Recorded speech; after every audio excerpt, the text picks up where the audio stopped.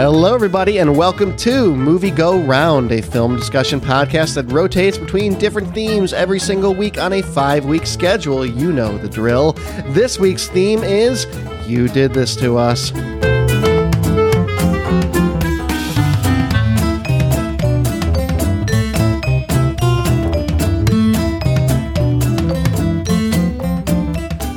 Hello, everybody. My name is Brett Stewart. Joining me this evening to watch a film that you did indeed do to us, David Luzader. How are you? Hey, buddy. I'm doing good. How are you? Buddy. I can't even do it. We're just gonna have to spend half the episode talking about it, and people are gonna think that the audio's all messed up. Probably sure, people. No, we don't. No, we don't. Nicole Davis, our resident Encino Man fanatic. How are you? Oh yeah. I'm okay. Thank you. Yeah. I'm sitting here. I got my tequila and Crystal Light, and it's got like a Final Destination situation over here, going with like the sweat from the glass heading for my electronic equipment. And if I have to watch Encino Man again, I'm kind of all for it. So, tequila. Where's the worm? It did not come in the bottle that I had. It must have been in another batch. Oh, too bad. Well, You Did This to Us often causes us to drink. There's probably no better way to put that. No, You Did This to Us is where you, the audience, vote on what we watch on the podcast. You can do this on our website, mgrpodcast.com. Every 5 weeks, there's a poll up there. We share it on our Facebook and our Twitter, so follow those pages and you'll get the chance to follow along, because bear in mind, we record ahead of time. So if you are listening to this right now, we've already voted on this. We've probably already voted on the next one. So if you want to stay in the loop, you need to follow that website or those pages. And you can vote on a movie that is already in the running, and we often will seed it with films that have come close to winning but lost in the past. And we'll also go ahead and open it up for you folks to add your own movies, at which point others can vote on those as well. At which point Encino Man gets voted for. At which point, I should also preface this episode with, we did not seed Encino Man. Nor did we seed. What I really appreciated, quite honestly, was someone putting in Avatar, Blue People, what was it, like Blue People or Last Airbender, you pick? Like, at least they gave us an option. Yeah, but what's unfortunate about that, nope, I'm not even going to say it. I'm going to leave that one mystery. Yeah, I'll do it. I was happy for it, for the sense that if we had one, we didn't have to re-talk about Avatar Blue People, because we did that on Geek Cinema. So, Brett, that's what I was trying to avoid saying. Yes. Oh, yeah, because you'd probably rather watch that. Okay, I don't want. Next 5 weeks, everybody.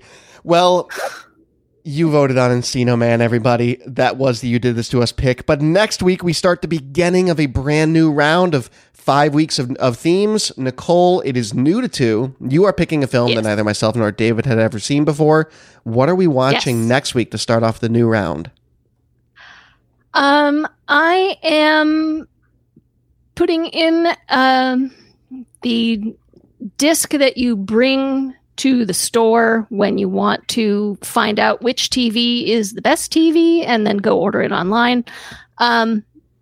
We are going to be watching Tarsem Singh's The Fall. Oh. 2006 movie starring Lee Pace and a very adorable child actress named Katinka Untaru. And it is a fantastical story filmed in many, many countries, and it's absolutely one of the most ravishingly gorgeous movies you will ever lay eyes on. And it's, like I said, it's what you bring to the store to check the color range of the TVs in there. So, yeah, you said that, and I thought we were going to be watching a Planet Earth type thing, but this is a totally different direction. I'm excited. All right, so 2006, The Fall, not to be confused with what looks like a popular TV show right now. So make sure you get it right when you follow along. The Fall. Very good. Mm-hmm. Well, this week, though, 1992, we're going back to Encino Man. Dave, an unpopular high school senior, finds a frozen caveman while digging his backyard pool. Morgan decides to thaw him out. Morgan is Dave's last name. I feel like we didn't specify that. Morgan decides to thaw him out over the protests of his best friend Stoney and use him as his ticket to popularity and potential fortune. Of course, Dave, played by Sean Astin, and Stoney, played by the ever-enduring Pauly Shore. I don't know.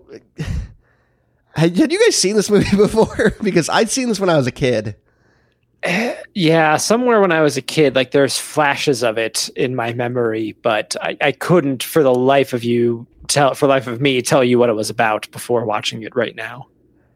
Nicole? No, I missed it till now.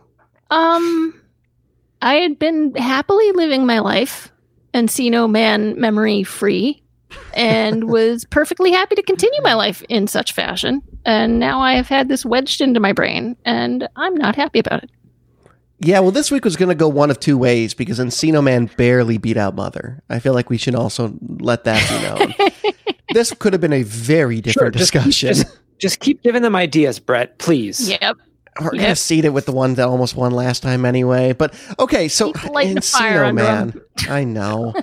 Encino Man, so yeah, I saw this growing up. I remember being kind of scared of Brendan Fraser because when he first gets thawed out as the caveman, he's kind of scary and he's screaming and he's full of gook and mud. And I remember that kind of wigging me out when I was like 6 years old. Very interesting selection for the youth. On behalf of my parents there.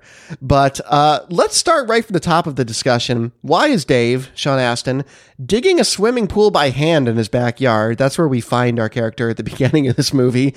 And why aren't his parents stopping him? They seem like very sensible parents. Yeah. You know, Richard Mazer and Mariette Hartley slumming it and, being perfectly intelligent seeming professionals are somehow not objecting to the pit their child is digging in the backyard that someone could fall into, break a limb. By hand. It's insane. By hand. Yes. It is insane. There's so much work that goes into. Now, I will say it is impressive for a high school kid to have apparently measured out those depths and gotten the angles. And he did some very fine work on that hole. Yes. Good for him. But like, there's so much. I want to see the permits from. Like, you can't just go dig a pool in your backyard. Like, and also, where was he going? Where's he going to get the concrete? Where was he going to? Like, I don't know. I'm already broken. I'm already out. There's a lot. There's a lot. Left to your imagination in terms of how he was going to complete said pool, or in terms of why he wanted said pool. I mean, you see the block to be popular. Because he was going to be the prom. His plan was to build a pool to become prom king to throw a party. And that's my point, is that you see the neighborhood, all the other houses have pools. Okay, I get it. He wants to be the other kid in the neighborhood that also has a pool so he can throw parties, so he can be cool. That's fine. There are easier ways, I think, to maybe try to be cool than to build a pool by hand. Like, work on your personality and not carry around creepy photos of the time you and your friend were naked as babies in the bathtub. Or at least don't show them to them at like the popular kid hangout, which is an ice rink, and not like the ice rink where no one is playing hockey. Right. It's the ice rink where just like they watch people play hockey. What? Right. Like when I remember seeing it and I thought they were going to be going up to like a roller derby type, not like roller derby because that's also a sport, but like roller disco type stuff, right? Like where they're like a lot of people going in circles. No, it's just a bunch of bros playing hockey. But and not the like kids real hang out hockey. and watch. It's like street hockey, but on the ice. You know, it's not very organized. It's not taking up the whole rink. It is not a hockey game. They are just like futzing around, and this is supposedly the hot hangout of Encino. And if Sean Astin wanted to have kids come hang out in his backyard, why isn't he just building an ice rink? Like, they don't seem to care about pools. Just build an ice rink. Right. They all had pools, according to the opening shot. Yeah, I have questions. I mean, and also apparently they can just go to bars. All right, we'll get into that too. So he digs his pool, or tries to, and comes upon a caveman. And that's where we're introduced to Brendan Fraser in his first leading role, 1992 for Brendan Fraser here. I mean, in terms of your first leading role, you don't have to learn a ton of lines. Not a bunch.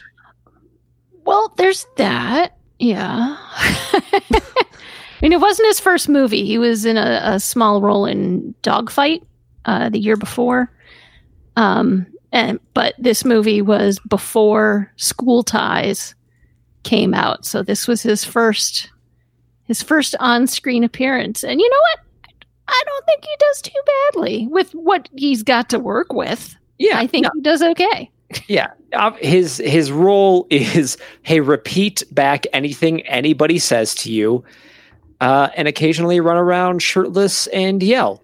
And he does a great job. And, you know, it's 90s Brendan Fraser, so he has this kind of just natural charm to him. Yeah. He does. He does. I feel like David and I had a back and forth where I look at Brendan Fraser as like the washed up guy from Doom Patrol, whereas David looks at him as a treasure. And I think it's because we're looking at different eras of him. Well, yes, and also because, like, do you realize how rough Brendan Fraser has kind of had it in the last decade? Like, it's real bad. Yeah. I mean, he did have a lot of those, like, pinnacle. Was The Mummy like the late 90s, early 2000s, I would guess, that trilogy? Late 90s, yeah. Yeah, okay, The Mummy was 99. Yep. So. All right, so he had some real clout at one point as a box office draw. Yeah, he's fine in the movie, but I actually think that of any of the three leads, I think Pauly Shore is the most likable. And Nicole, you put in our docket, and I think we all agreed, you know, how do you make Sean Astin hateable, someone who's just inherently lovable, at least for me, and make Pauly Shore just so incredibly likable? He's the only relatable character. It's a great question. I was not, you know, like I said, I haven't seen this before. I had not seen this before last night. I do not like Pauly Shore. I've never liked the character that he created of the, you know, slacker surfer dude, California, making up his own vocabulary. But he's actually, you know, he's the guy, he's the voice of reason in this movie. He's like, I don't want to use this guy that we just unfroze. I just want to be his friend and treat him like a person. And like, he's got his own, you know, agency. And he just wants to hang out and be kind to people and have a good time. And just like, yeah, man. Yeah. I'm with you. Sean, there is nothing redeemable about Sean Astin's character.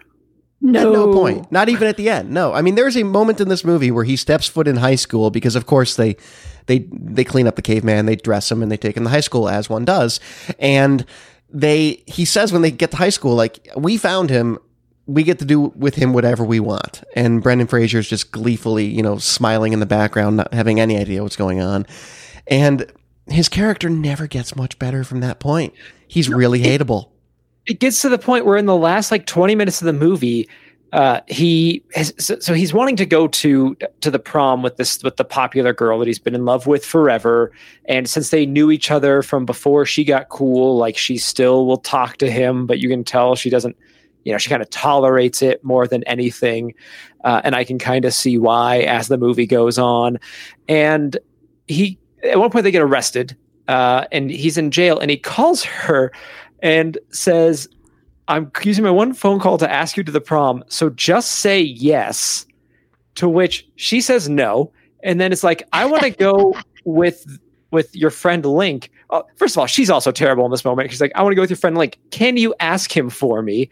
And Link being the caveman. Yes, Link being the Brendan Fraser character, who I don't understand why she wants to go with him. But his response to that is, I'm going to go White Fang Link and drive him out of town and just be like, all right, you're on your own. Good luck. Yeah, he tries to abandon him like a puppy at the side of the road.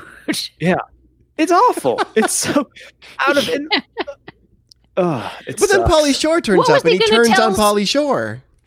Yeah, and I mean, if he hadn't turned up, what was he going to tell him? That he took him to a farm and he's going to live with a nice family and he'll be able to run around. And, that's right.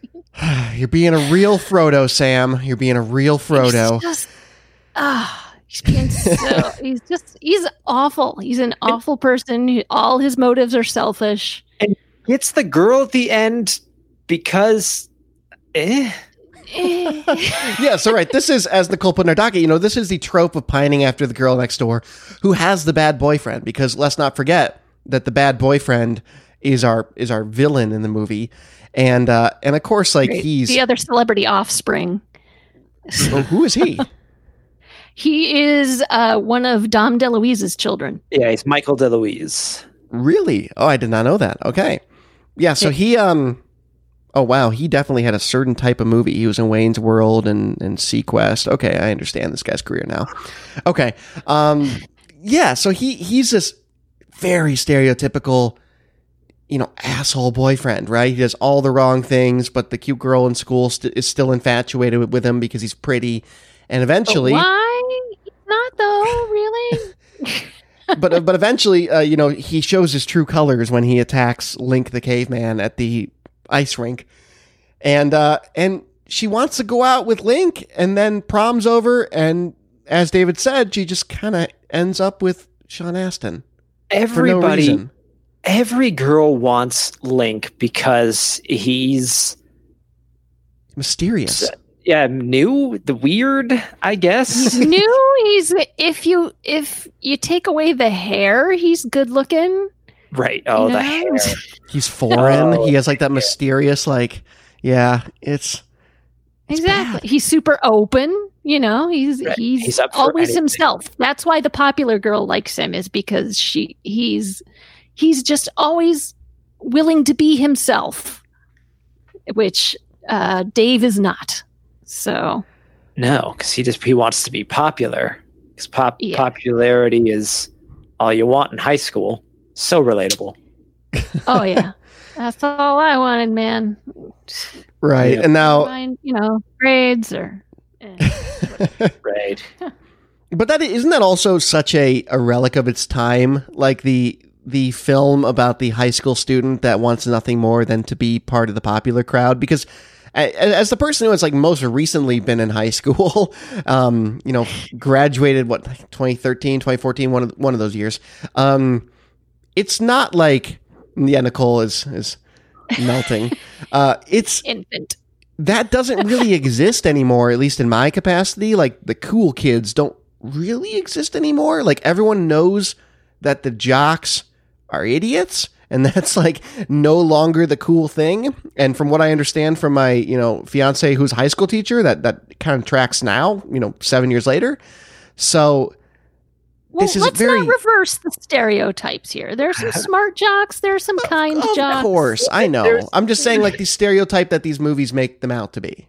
Yeah, no, the movie that addresses it best is 21 Jump Street, because in 21 Jump Street you have these two guys who went to school in the 90s, and they play them off as the kind of 90s high school tropes, or I guess early 2000s is what it's supposed to be. But then they go back to high school as adults and wait, well, there's no cliques, people are, people are just being themselves and, being really eco-conscious and stuff. And it's just, it's a really fun take on that trope of you have Channing Tatum who's yeah, this is how we're going to be cool. And it's nah, man, that's not how it works anymore. That doesn't exist. Right.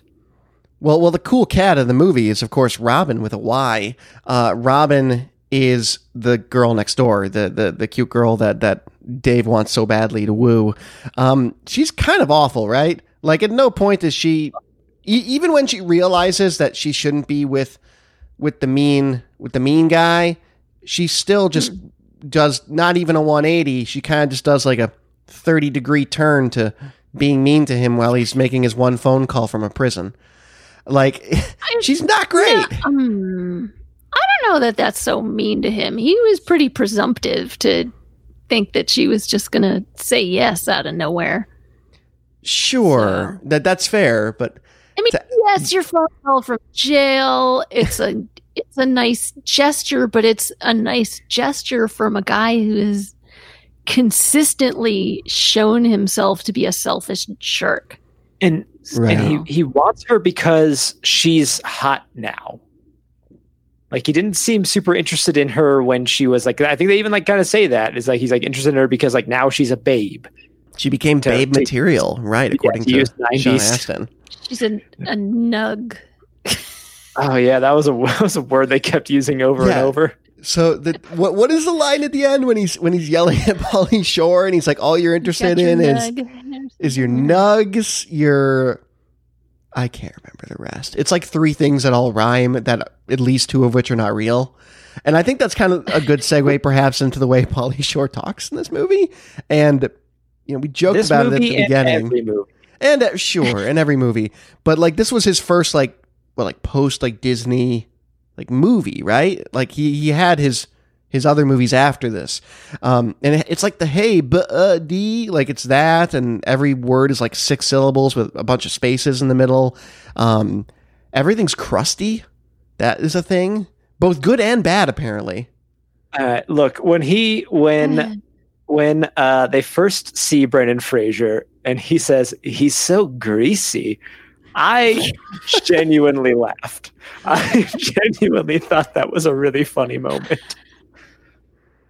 Yeah, I mean, if you're going to rate the lines in this movie, right, he has the better he has all ones. The best ones. He has the no wheeze in the juice and the assortment of what random. does that mean? It means no wheeze in the juice. Link and I are cruising the mountain, bro, and we figure wheeze a little juice. No, wheezing the juice. Wheeze the juice. No, wheezing the juice. No, wheezing the juice. Chill, bud. No, but chill. No. It's okay. Just chill. Which he thinks is like a cultural touchstone nowadays. I mean, as I discovered in a recent interview. Literally, no sucking the Slurpee out of the 7-Eleven machine, but yes. Yeah, he's also a unique weasel. He says that many times too, and that apparently was like a so through line. hard. Pauly Shore is a guy who, before the internet was as it is now, became a meme because he, had his kind of run of movies in the 90s. He had this movie, he had Son-in-Law, In the Army Now, Jury Duty, Biodome, showed up in a Goofy movie. And then if you look at his IMDb, it is mostly just like one-off little roles, him appearing in some movies and in some TV shows, and it is sometimes just as himself. And it is all just because like Pauly Shore talks that certain way. Yeah, I mean, I think he's also relegated to the realm of Corey Feldman's, maybe not necessarily in terms of the way Corey acts nowadays, but certainly in terms of entirely average young actors from the 90s that just had no business being in movies after they were older.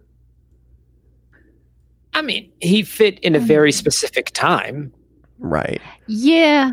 But I mean, I'm sure he's, like everybody who creates a career based off a character, I'm sure he's regretful of that now. Like Bobcat Goldthwait has some trouble getting people to take him seriously. Oh, yes. I love anytime he talks about that, where whenever he does anything now, any stand up or anything, people are like, just do the voice. And he's like, no, I don't. I'm trying to do anything else. Yeah. I went and followed him on Twitter just to see what he was up to, and it seems like it's mostly, stand-up comedy nowadays. But I will say he has lines in this movie that frankly would be hard to remember, even for a decent actor. Like he has perhaps my favorite nonsensical line, which alludes to like the only piece of backstory we get from him, because he's definitely the archetype of the best friend that lives at his buddy's house because things aren't totally cool at his house and you don't really know why. He says to Dave's dad at dinner, if you're so edged because I'm wheezing all your grindage, just chill, because I had that whole Brady Bunch thing happening in my pad. I'm going to go grind over there, so don't tax my gig so hardcore, Cruster. Those aren't even words. Like 3/4 of that is not... I mean, they're objectively words. They just don't mean anything when they're all strung together. There's no syntax to them. Yeah. Right. I mean, but is wheezin your grindage? Like, are those even Yeah, words? I think grindage is like what you've earned from your hard labor. Is that sure? like you I think go, so. do the old grind and get paid, and that's your grindage? And so that's what I was wondering is are these things he's saying 90s slang I don't know about, or are they Pauly Shore? No. And I think it's the latter. They're Pauly Shore. Yeah, there's a bit of that. Like there is like California is a place where that has its own lexicon of slang. Some of it never really makes it out of California, like in the mid 2000s or like late 2000s, like hella was a big thing. That was a big California thing, was saying hella. I think that he is sort of, as we mentioned, like a character that is a parody of that surfer California dude. So you just take every little thing and you ramp it up to 11. And right. anything that can be a word, you find you open a dictionary and point to a different word and be like, all right, this is what that word now is. Yeah. That's kind of the Pauly Shore thing. I did a little bit of reading about the official novelization of Encino Man, which is Because very that was much the a thing. that you needed. Yeah, and I did It's already bought discover off Amazon. that It'll be there there in are 2 days. right.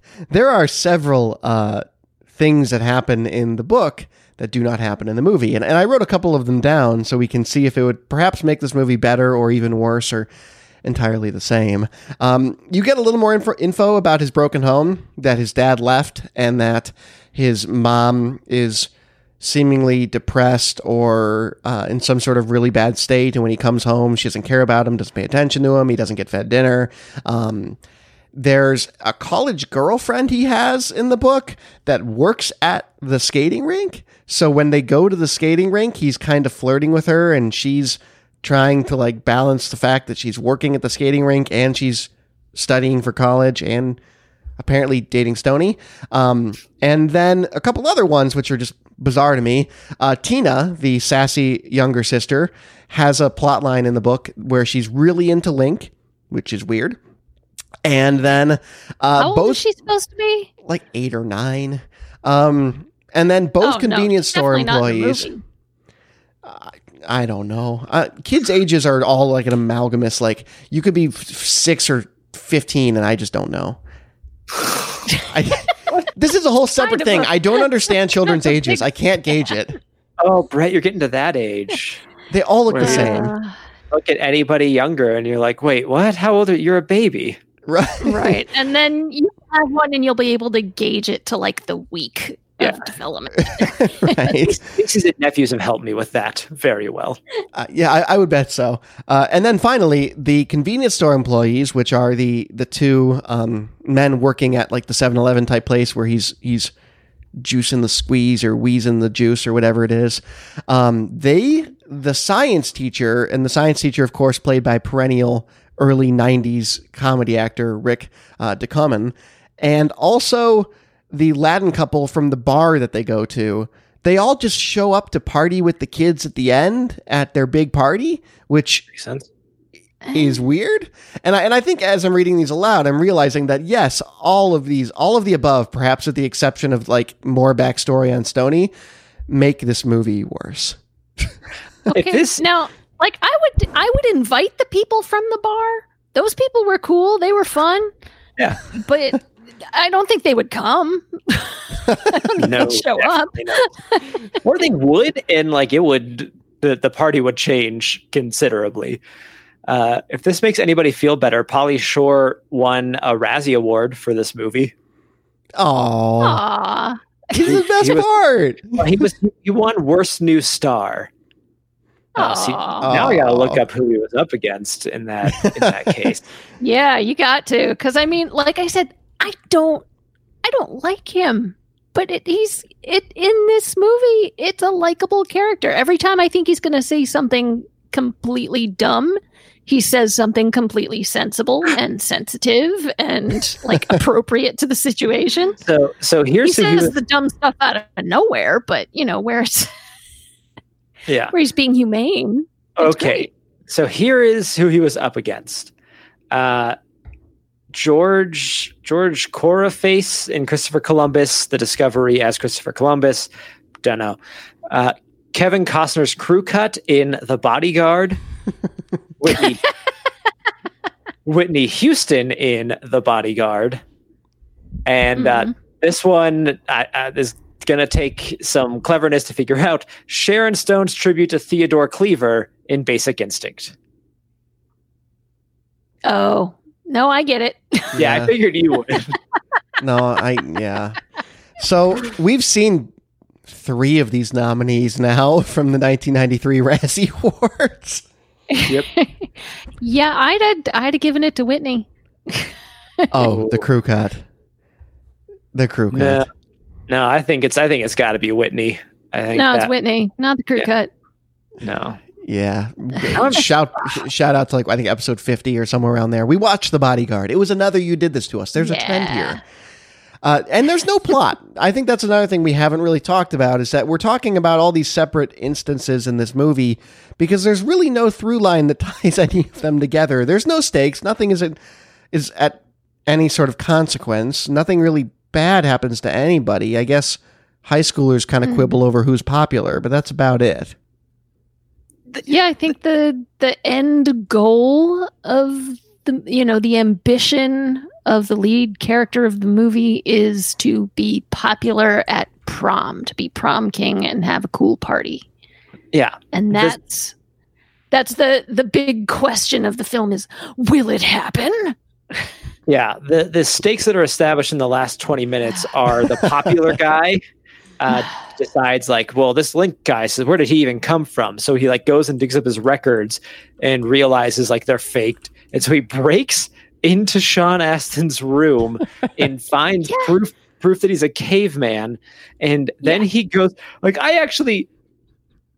This was my favorite part of the movie. Yeah. So he goes to prom then where Link, the caveman, has just been named prom king and gets up on stage and is like, this guy is a caveman, to which everyone in the audience is just like, cool.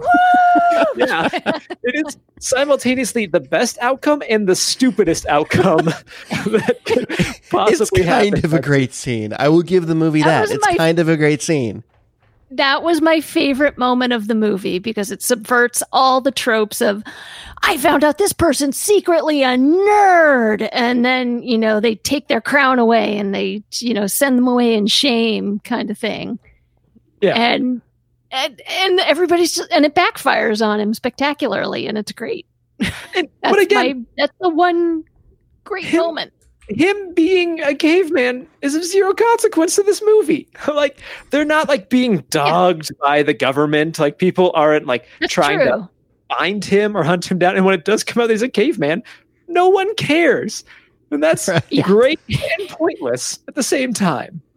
It seems to me like there would have been a relatively easy goal at the beginning of this movie, which is for them to try to help him get his cave girlfriend out of the ice because she gets frozen with him during the Ice Age and comes back as what is canonically referred to as Cave Babe in the book. But in case you were wondering, but I thought I was thinking the entire movie, they got to bring her back, right? They froze not 10 feet from each other. They have to bring her back, and they do in the final moments of the movie. Not 10 feet from each other, holding their hands at each other for many long seconds. The opening scene when it's coming down, and he's not being held back. He's not far away from her. He's right there and reaching out to her and can't get to her for no reason because air. Yeah. I also do love when he runs out of the cave and he's wearing an entirely different outfit, and then he runs back in and it's an entirely different outfit. It was a very glaring, shaking in a very. Oh, I hope somebody got fired for that. Yeah, very glaring issue very early in the movie. Encino Man. Yeah, so I mean that could have been kind of interesting. Is that they're trying to figure out how to get her out or where she is. Like there has to be some sort of consequence to it, or to your point, David, it has to be like the ET type thing where the government's trying to get your caveman, and there's none of that. And because there's no plot, this movie is 88 minutes long, and I checked the time several times in the movie. I was like, how much more of this I got? It feels so much longer. It really does. It does have just enough time, though, for all of the missteps of the early 90s, such as Hispanic stereotypes and the other F word, the F slur. Yeah, I was watching this, and I think I messaged you guys. I was like, oh, no, please not the threatening Hispanic men in the lowrider. We do not need this in this movie. It serves no value. And they go all in on it. Along with the like literally 7 minutes to the end of the movie, and they drop the F slur totally out of nowhere, not needed. And I realize it's the 90s, but come on. Yeah, it could have said anything else. Yeah, it's the 90s, and it comes out of the mouth of the bad guy. Those are the only two semi-justifications you can make for the movie. But I will say, for a teen comedy of the day, like, I'm not surprised. I'm not like happy about it. I want to make that very clear. I don't think it's great that language was used, but it's like I'm almost a little bit surprised that it was never said at any other point, that character never called Sean Astin the word again. But this is also just like another instance of who is this movie for? Teens. Because it's PG. And it's I don't know. It's very carefully clean. There's really not, other than that one thing, there's really no objectionable language in it. No sex? No, although there's a lot of references to boobs. True. Or Gonzagas. Not Gazangas, mind you. I believe it's Gonzaga, like after the other town in California or something. Cones. Pauly Shore likes that one. Cones.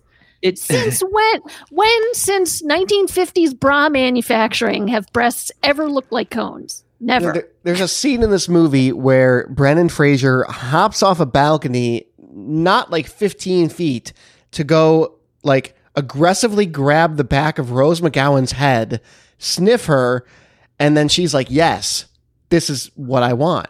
And it's so wrong on so many levels. Her first movie role, by the way. Yeah, I did not realize that was Rose McGowan. Oh, no, I did. I'm just like, I know that nose. That's fair. This movie, though, it did test very well with teen audiences, and we should note it was a box office success. It cost $7 million to make and made $40 million. Yep. Yeah, no, this is one of those movies where the critics hated it, the fans really enjoyed it. It's become this weird. I don't think it's entered cult classic by any stretch of the imagination, but it has enough 20th anniversary, retrospectives that came out in 2012 where people are fond enough to go back and revisit it and re-interview people and the whole 9 yards. And let's also not forget that it's like kind of a Disney movie. Like it's on Disney Plus, which by the way is infuriating if you pay for that like I do and paid for this movie not realizing you could have got it on Disney Plus. It was Hollywood Pictures, which was a division of Disney that they used to make movies that were geared for older audiences. Right. Yeah, and The Sixth Sense. This is a movie that people who like are my brother's age, who's like 6 years older than me, will probably has like some fond memories of, but probably would not watch now. But if he was in a hotel room and this movie came on TV, would definitely watch. It's kind of like the FX brand. No, FX is a little raunchier. It's like Spike TV when that was still a thing. This is what would air at 3 a.m. This is very like Wayne's World. It kind of fits into similar, like, because Wayne's World is another movie that doesn't have a lot of language, isn't really sexual. I'm saying Wayne's World is a million leagues better than this movie. I was going to say it's a much smarter movie. it's sort of that same era of like, here's a teen comedy that like it's but it's unlike the teen comedies of the 80s. It's not as like weird and rapey. Yeah. Yeah, a couple other discussion topics we had. These fish out of water stories are typically used to point out flaws and oddities in the current culture. Is there anything of significance being pointed out here? Popularity's bad. You shouldn't focus so much on popularity image. as an ambition. Right, as an ambition, focus more on yourself and Polly, and there's nothing there. You can't build a pool on your own if you're a high school student. Yeah. I mean, that's really, that's the biggest lesson I took away. And I mean, is it that it rains at the end, or the sprinklers come on, or what is it where the pool gets filled up, and all of a sudden I'm thinking about Poltergeist and wondering when the skeletons are going to float up? It is very Poltergeist. Wouldn't that have been awesome if all the people post prom who've come over to his house and are swimming in the mud hole are suddenly surrounded by these dead bodies coming up out of the ground? Yeah, if that's where the movie had gone, I would have been way more into it. Like if the movie ended with everybody at that party being dragged underwater by skeletons and spirits were coming out and killing it. Yes, great, 10 out of 10. I would watch this again tomorrow. No, instead and also how did Cave Babe, if that's what we're going to call her, how did she get defrosted? They didn't dig her up or put her in front of a bunch of, room heaters. You put her in warm water. I mean, that's how you thaw out a chicken, that's frozen. Oh, I guess they do kind of fill his mud hole with I guess what would presumably be warm water somehow. I'm not sure. I regret California. It's not going to be that cold, I regret to make this joke, but now I have to. If you're going to thaw out a couple of breasts, you just put it in some warm water. All right, there we go. I'm off the show. All right. Get out of here. I know. I'm not happy with myself. So something else I also wanted to mention, the music of this movie. There's a lot of music in this movie that we haven't talked about, and there's an aggressive amount of rap rock. And now, as our resident, musicologist of sorts, there's nothing good about rap rock. And if you think there is, then at I am Brett Stewart on Twitter, but you're wrong. And we can talk about why you're wrong, and we can get you help. But you're wrong. Rap rock is terrible. And there's so much of it in this movie. There is a scene at the end of this movie at prom where they literally just dance with a rap rock band that is playing their high school prom, Limp Bizkit style, with the bald singer jamming around and pumping his fists in the air while the metal guitarist in the background just riff, into oblivion. And it goes for 10 minutes. It just doesn't end. While they do a coordinated dance. Actually, the thing that I was really curious about was, when was the last time any of you heard Wooly Bully? Because that was a weird, there's a couple songs in here and I don't have them off the top of my head, but Wild Thing, I was yeah, okay, I can see them using that song or whatever. But Wooly Bully, I was what? Why did they pay for the rights to this one? And then there's this duo. There's this hip hop duo that's into Grandmaster Flash era, no later than that, Public Enemy, Run DMC style, late 80s hip hop that just set up a beatboxing station by their lockers so they could jam all day. And Brendan Fraser will come jam with them as a caveman. There's a whole weird music subplot to this movie that happens throughout. I am enamored with and horrified by.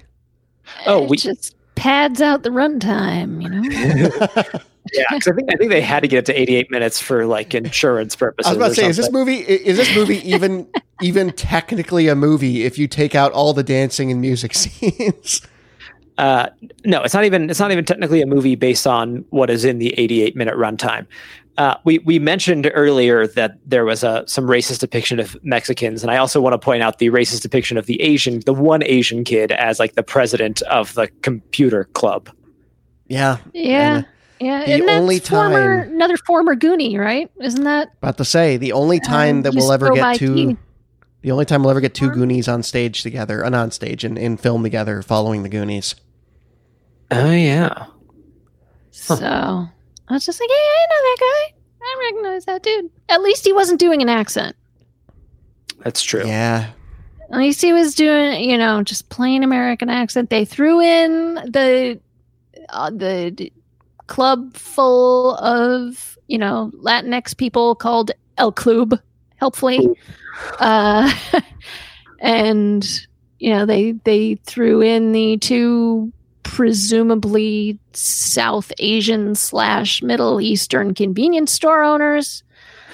Which one of those guys, Eric Avari, who is a big that guy that from a bunch of he was in The Mummy, he was in Stargate, I think he was in a couple Adam Sandler movies, deserved better.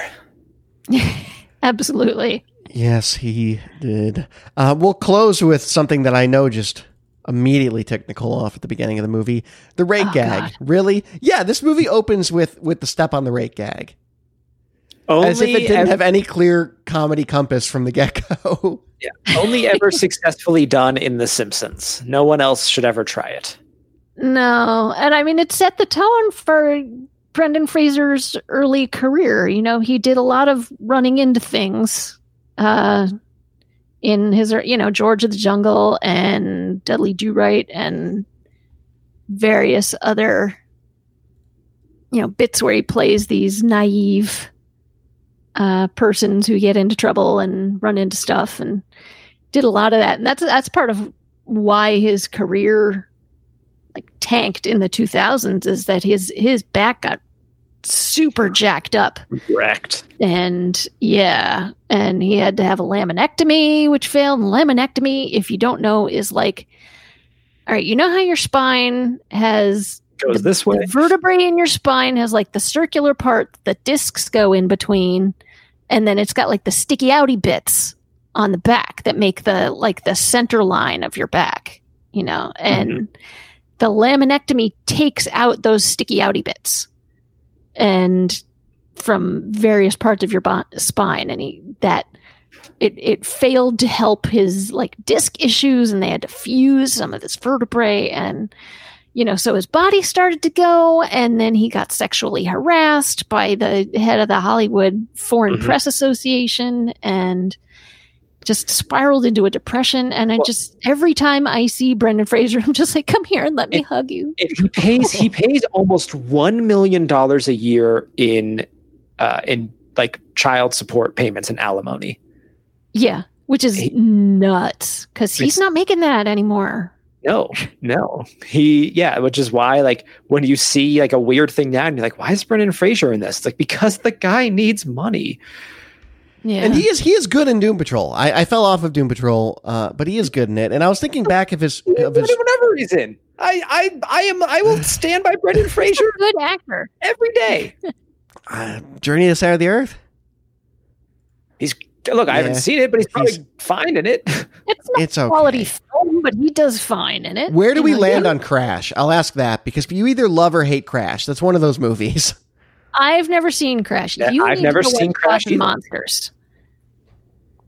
That's the one you need to go watch, is Gods and Monsters with Ian McKellen. And it's wonderful. And David, did you say you've never seen Crash? Oh no, Brett, you can't do this. I'd say I don't even like the movie that much, but purely based off the fact that it's one of the most talked about movies. I feel like we need to watch Crash on New the 2 next time. No, I'm getting my squirt gun. Nope. Brett, don't you dare. Get off the counter. Don't you want to watch the same story 14 different times to tell you about how race works in 2004, which feels really dated even for 2004? Okay. It's not great. Okay. Want to host the show by yourself, Brett? You go right ahead. But, nope. All righty. I think we've done this movie justice. We've talked for more than half of its own runtime. Does anyone want to close anything about Encino Man? Yes. I want to close Encino Man by talking about a completely different movie that I watched this afternoon that is almost exactly the same plot. I watched Iceman from 1984, which is about a Neanderthal man who gets frozen and is found by this crew of scientists and thawed out and is miraculously alive. And he, one of the scientists tries to make friends with him and tries to figure out, what to do with him, except that it's it's a good movie. It's a really excellent movie with a little bit of a sci-fi touch to it. A completely unrecognizable John Lone plays the Neanderthal man. Timothy Hutton is in it, and it's David Strathairn is in it. That bald guy from Top Gun is in it. Danny Glover is in it. It's an amazing cast, and it is really well done, and it really tackles like all the ethical issues involved with thawing out someone from 40,000 years ago, and what's the right way to treat them now that they're not frozen anymore, and what to do with them, and and it's excellent. And I saw it on what I'm sure was a totally legit licensed copy on YouTube. With extremely bad cropping and pan and scan to try to get around copyright laws, I'm sure. But it is, I believe it's rentable in various venues. So I would highly recommend if you ever think about watching Encino Man to go rent Iceman instead. Tonight. Or John Lone, Timothy Hutton.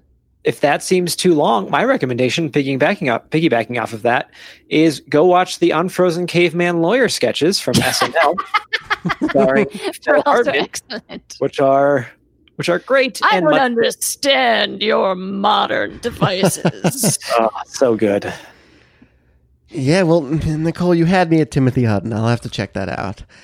Alrighty, Encino Man, we talked about it. You did this to us. One last reminder, you can, of course, follow us on mgrpodcast.com to vote on movies like this and to do this to us, so you have that option. But next week, we are going to be watching the 2006 movie The Fall. This is a Nicole pick for New to 2, so neither myself nor David have seen it. Be sure to follow along with us if you would like to. But let's run around the table and see where we can find everybody online. David, you're a busy man these days. What do you got going on? Yeah, you can find out what I'm up to on Twitter. Follow me at Davluz. That is DAVLUZ. You'll find it all there. Very good. And Nicole? I take care of our Facebook page at facebook.com/moviegoroundpodcast. You can interact with us there. Very good. And you can find me on Twitter at I am Brett Stewart. That will do it for myself, David, and Nicole. We will see you next week for New to 2 for The Fall.